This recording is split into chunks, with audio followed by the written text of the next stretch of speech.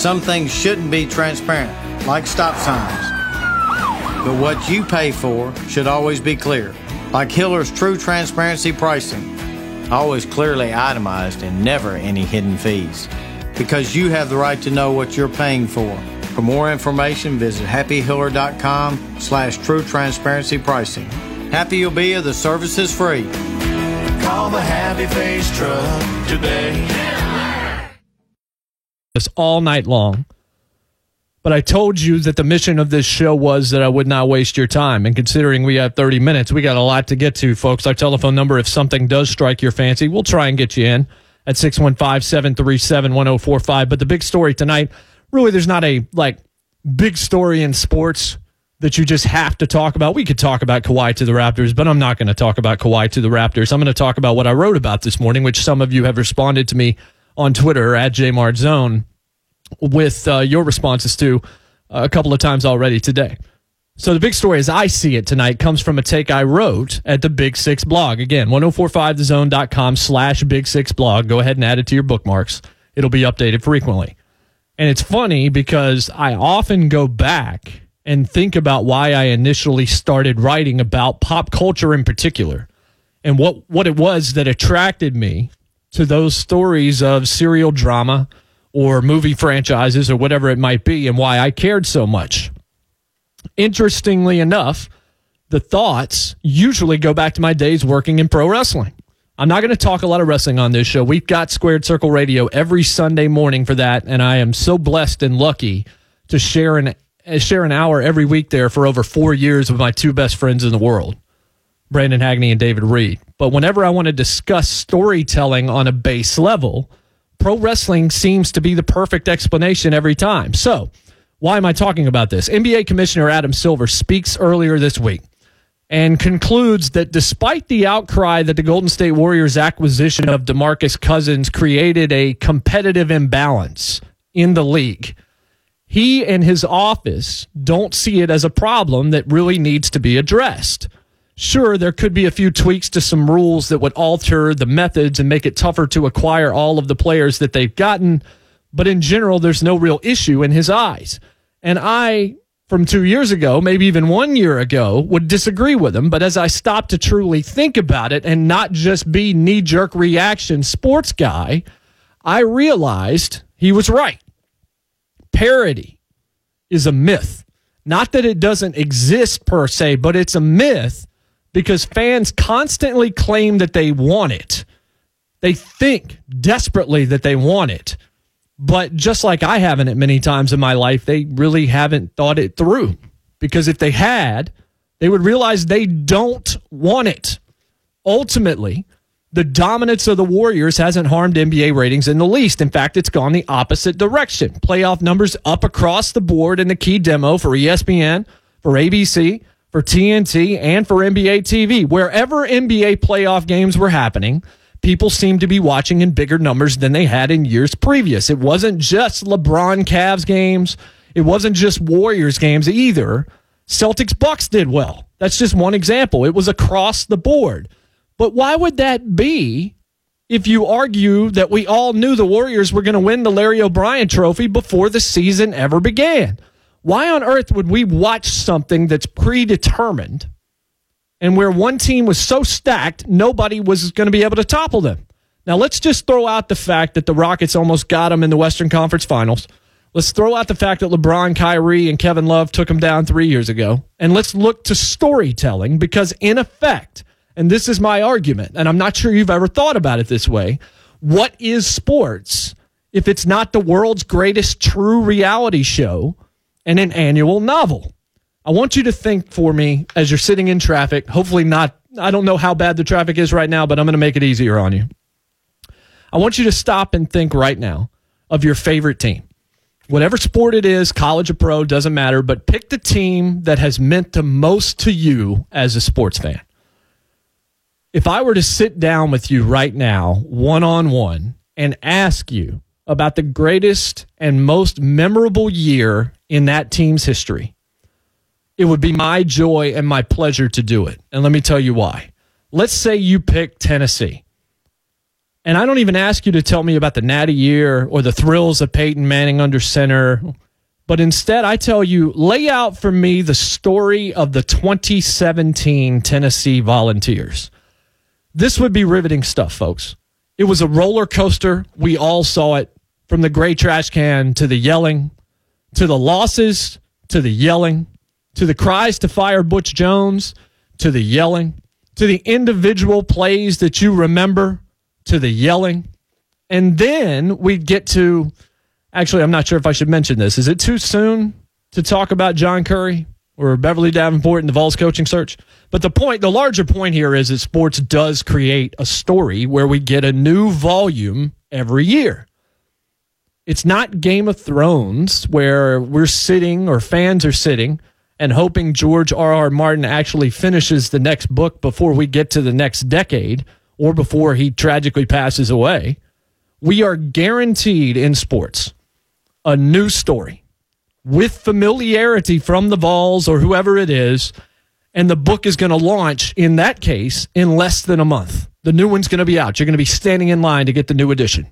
We've got a new king on the throne in Jeremy Pruitt, and the peasants out here are curious, and the peasants in the story are curious as to what's actually going to happen under this new regime. Now let me bring in pro wrestling and explain to you why it has survived as long as it has, and why today, despite the money Vince McMahon is pulling in, the audience numbers are on the decline, mainly because the secret's out, and they now are not trying to hide anything and make it appear real. It comes down to classic good versus evil. Whoever it is that's the hero of the moment becomes the hope for the true, it's still real to me, dagnabbit fan that's out there. Not the one that's in the know, the one that actually can separate themselves and suspend their disbelief. That's the one that wrestling promoters crave, and the one people like me back in the day when I used to book and work in creative in pro wrestling, that's who we scripted our best stories for.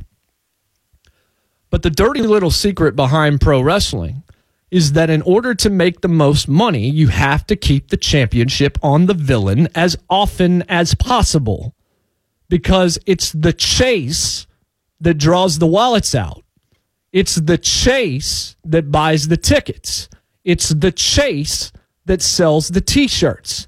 It's using that championship on the evil, dastardly, cheating, low-down dirtbag to elevate and create star heroes. Or, if you just want to go back to storytelling, protagonists. The way to get this right is to make that hero look and feel unbeatable, put a lot of wins under his belt, then put him up against that champion we already know will and has been the rules, and then after giving that good guy plenty of shine and also letting him face a lot of adversity during the story of the match, we put him in a situation where 7 or 8 times out of 10 he should win, but some circumstance or some piece of skullduggery leads to a loss, or it's a disqualification or something where the title stays on the bad guy. And then those fans will open those wallets wider to see that guy lose even more the next time because he's even more illegitimate and our favorite guy got screwed. Once in a while, you put that good guy over, you give him the championship, and then within a few months, if your business is working properly, you get that thing back off him as soon as possible and put it on either the same cheater again, or you create a new villain and start the process all over again. There is no Lord of the Rings without the quest to Mount Doom. There's no Harry Potter without 7 books of futility before the final showdown. There are small victories before the large victory. It's a story. And sports folks, again, maybe you've never thought of it this way, sports is a story. Is there a Luke Skywalker without a Darth Vader? Is there any interest in Clarice without Hannibal Lecter? What is the draw to any good guy without a real evil to face? It's true throughout history in fiction. It's why we care. The lack of parity, view it going forward as the equivalent of evil in a story or in a wrestling match, whatever it might be. In order for the triumph to matter, it must be rare. That is why the Warriors' dominance has been good for the NBA. It's why the Patriots have been great for the NFL. It's why Alabama has been awesome for college football. It's why we need the Goliaths in our entertainment, because you can't get a David without a Goliath. There is no obstacle to be overcome. Thus, we don't care. Now, this is going to sound complicated, but I promise you it's not. We say and we feel in our hearts that we want the New England Patriots to lose every week, unless you're a Pats fan, obviously. But what we really want is to retain the feeling that we want the New England Patriots to lose. If they actually lost as often as we wanted, or anywhere close to it, as a matter of fact, we would have nothing to root against. When the Yankees were the Yankees, we wanted to see them beaten constantly, but every time they would win another World Series, it would give us our goal again to shoot for the next year. Whether we know it or not, we need that giant atop the sports beanstalk, which is how I wrote it in the blog, so the climb is actually worth it in the end.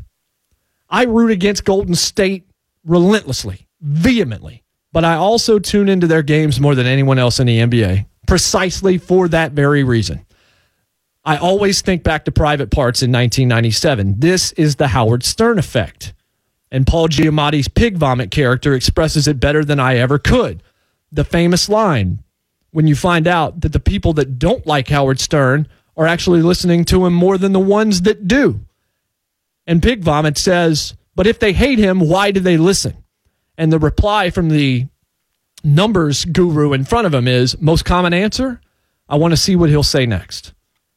I want to see what Golden State does next so that I can feed my vitriol towards their success. And maybe, occasionally, somebody gets them and knocks them down a peg for a day. We seek the climb wanting to see someone get to the top of this beanstalk. But what we really want is for them to get close to the top and then fall just short. So we almost get the victory. We get the drama before we get shortchanged. Then we're going to come back for more. So rather than lamenting the Warriors or any other big bad that just wins too much, whoever it is, whether it's Duke or North Carolina in college basketball, whatever it is for you, realize for just a moment how lucky you are that a dynasty has happened in your lifetime as often as it has. Because with those dynasties have come the benchmarks and have come the upsets that we still talk about around water coolers and sports bars every single day of our lives. It's why we love sports. If every team was 8-8 in the NFL, that would be horrific. We all talk about how great the first weekend of the NCAA tournament is in college hoops, but once we get to the Elite Eight, what do we really want? We don't want the Cinderellas. Not many of us, at least. Real sports fans, we want the Blue Bloods. We want the Kentuckys. We want the Dukes. We want the Michigan States. We want the Floridas. We want the UCLAs. We want the Arizonas. We want the teams that we know. We want those names. We want the glitz. We want the A-list actor, not the independent performer, even if the independent performer might be more compelling. When the Final Four is made up of random teams, you all of a sudden quickly realize as a sports fan that the concept of being careful for what you wish for is more than just a little bit true. Think of Jack Nicholson, Colonel Jessup, Few Good Men, Aaron Sorkin script, dead clear. Think about it in terms of sports, though, this time. We need guys like Nick Saban on that wall. We need disingenuous, annoying enemies like Bill Belichick on that wall. And we really need the Jordan-era Bulls and the Steph and KD-era Warriors. Because whether we want to admit it or not, that is what makes sports the best story in entertainment. Day after day, week after week, year after year. So to Adam Silver, I agree. There is no competitive balance problem. As a matter of fact, the Warriors might be the best thing happening in the entire NBA. Of course, that's just my opinion. I could be wrong. What's yours? 615-737-1045. Got a few other things to do tonight. College football lines. We're going to get back into parity and talk about the college football lines. If NBA has no parity, what does college football have? Once I tell you how all the conferences stack up right now, you will see that parity sometimes is a myth when you apply it to one sport and don't realize it happens so much more widespread. That's some media takes and a crazy John Isner stat. Stick around. This is the Big Six on 104.5 The Zone.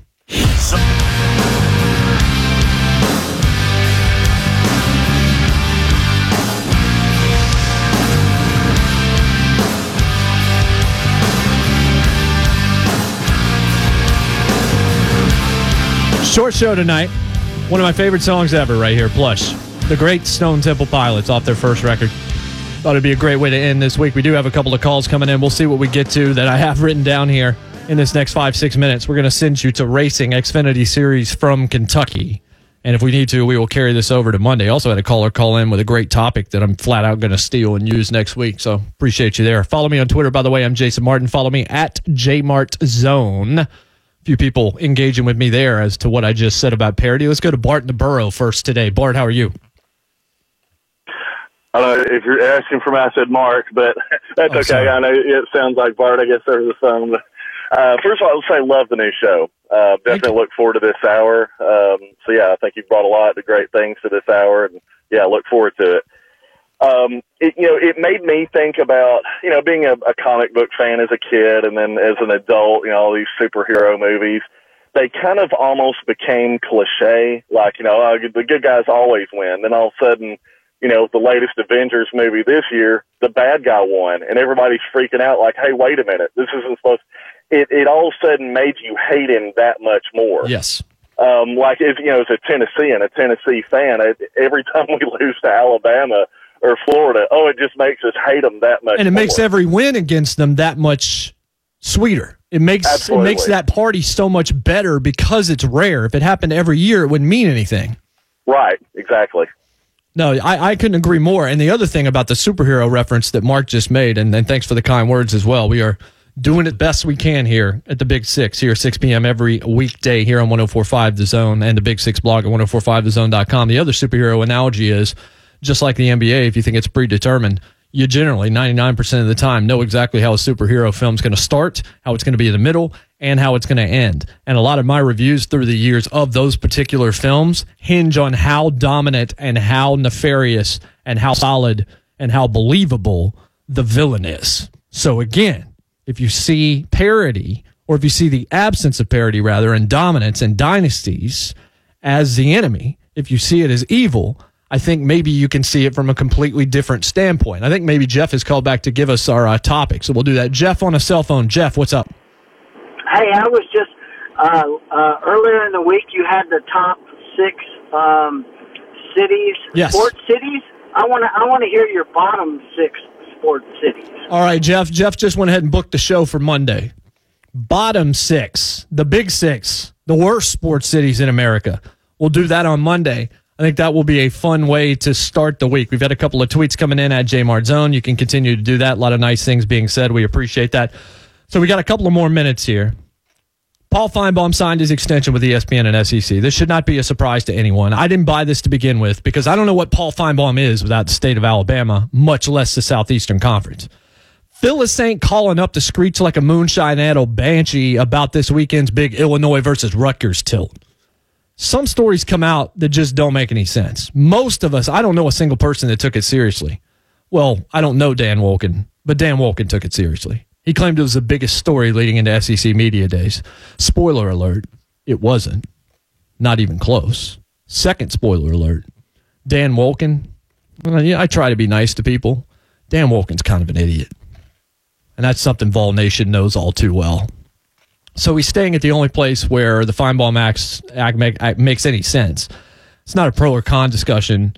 It shouldn't have even been given any air to breathe because it wasn't going to happen. Even if he wasn't happy with his current situation, leaving the SEC would have made him nearly irrelevant unless he was just going to be the angry old man fighting for the SEC against Big Ten on Fox. And I don't think that was going to happen. Staying in college football quickly, the Westgate Las Vegas Sportsbook odds came out. And again, you talk about how the NBA doesn't have parity. How much parity really exists in college football, folks? There is the Boise State or Central Florida rise sometimes you don't expect. But there's always the same giants in each conference, at least on a perennial basis, that find themselves in the preseason top 10, end up in a better bowl game than in some cases they deserve, Here are the lines that came out from Vegas. SEC, Alabama, Georgia, and Auburn in that order. Pac-12, Washington, USC, Stanford in that order. Big Ten, Ohio State, Wisconsin, Michigan, Penn State, Michigan State in the 5th slot. Big 12 is Oklahoma, Texas, TCU, and Oklahoma State. And the ACC, what do you think? You guessed it. Clemson, Miami, Florida State, and Virginia Tech. That's parity, isn't it, folks? That is not parity. And that's a good thing because it gives you those teams that you already expect. Those are wins that if you get them, there is no party like that in the world. On the way out, things that make you go, John Isner. Incidentally, folks, when I played tennis in high school in North Carolina, his older brother was in the same conference with me. Number 1 seed at Grimsley, Jordan. He was awesome. We had no idea John existed at that point. We do now. 99 games today, over 6 hours and 36 minutes. Loses to Kevin Anderson. That's second in Grand Slam history. You know who's first? Here's your stat of the day, your things that make you go, Who's the longest? That would be John Isner. He played Nicholas Mahut back in 2010. That match, which we won't forget, even though I'm sure some of you have, ran 11 hours and 5 minutes at Lackett Breakers at Wimbledon. Whew. I'll get back to you as to whether or not that's a good thing or not. We got Xfinity Series from Kentucky coming up next. We'll see you Monday on the Big Six. My name is Jason Martin on the tweets at JMartZone. Big Six blog, Sharp Objects Episode 2 review coming up this weekend. We're back in 71 hours. Clear eyes, full hearts, can't lose. God bless. Saying good night.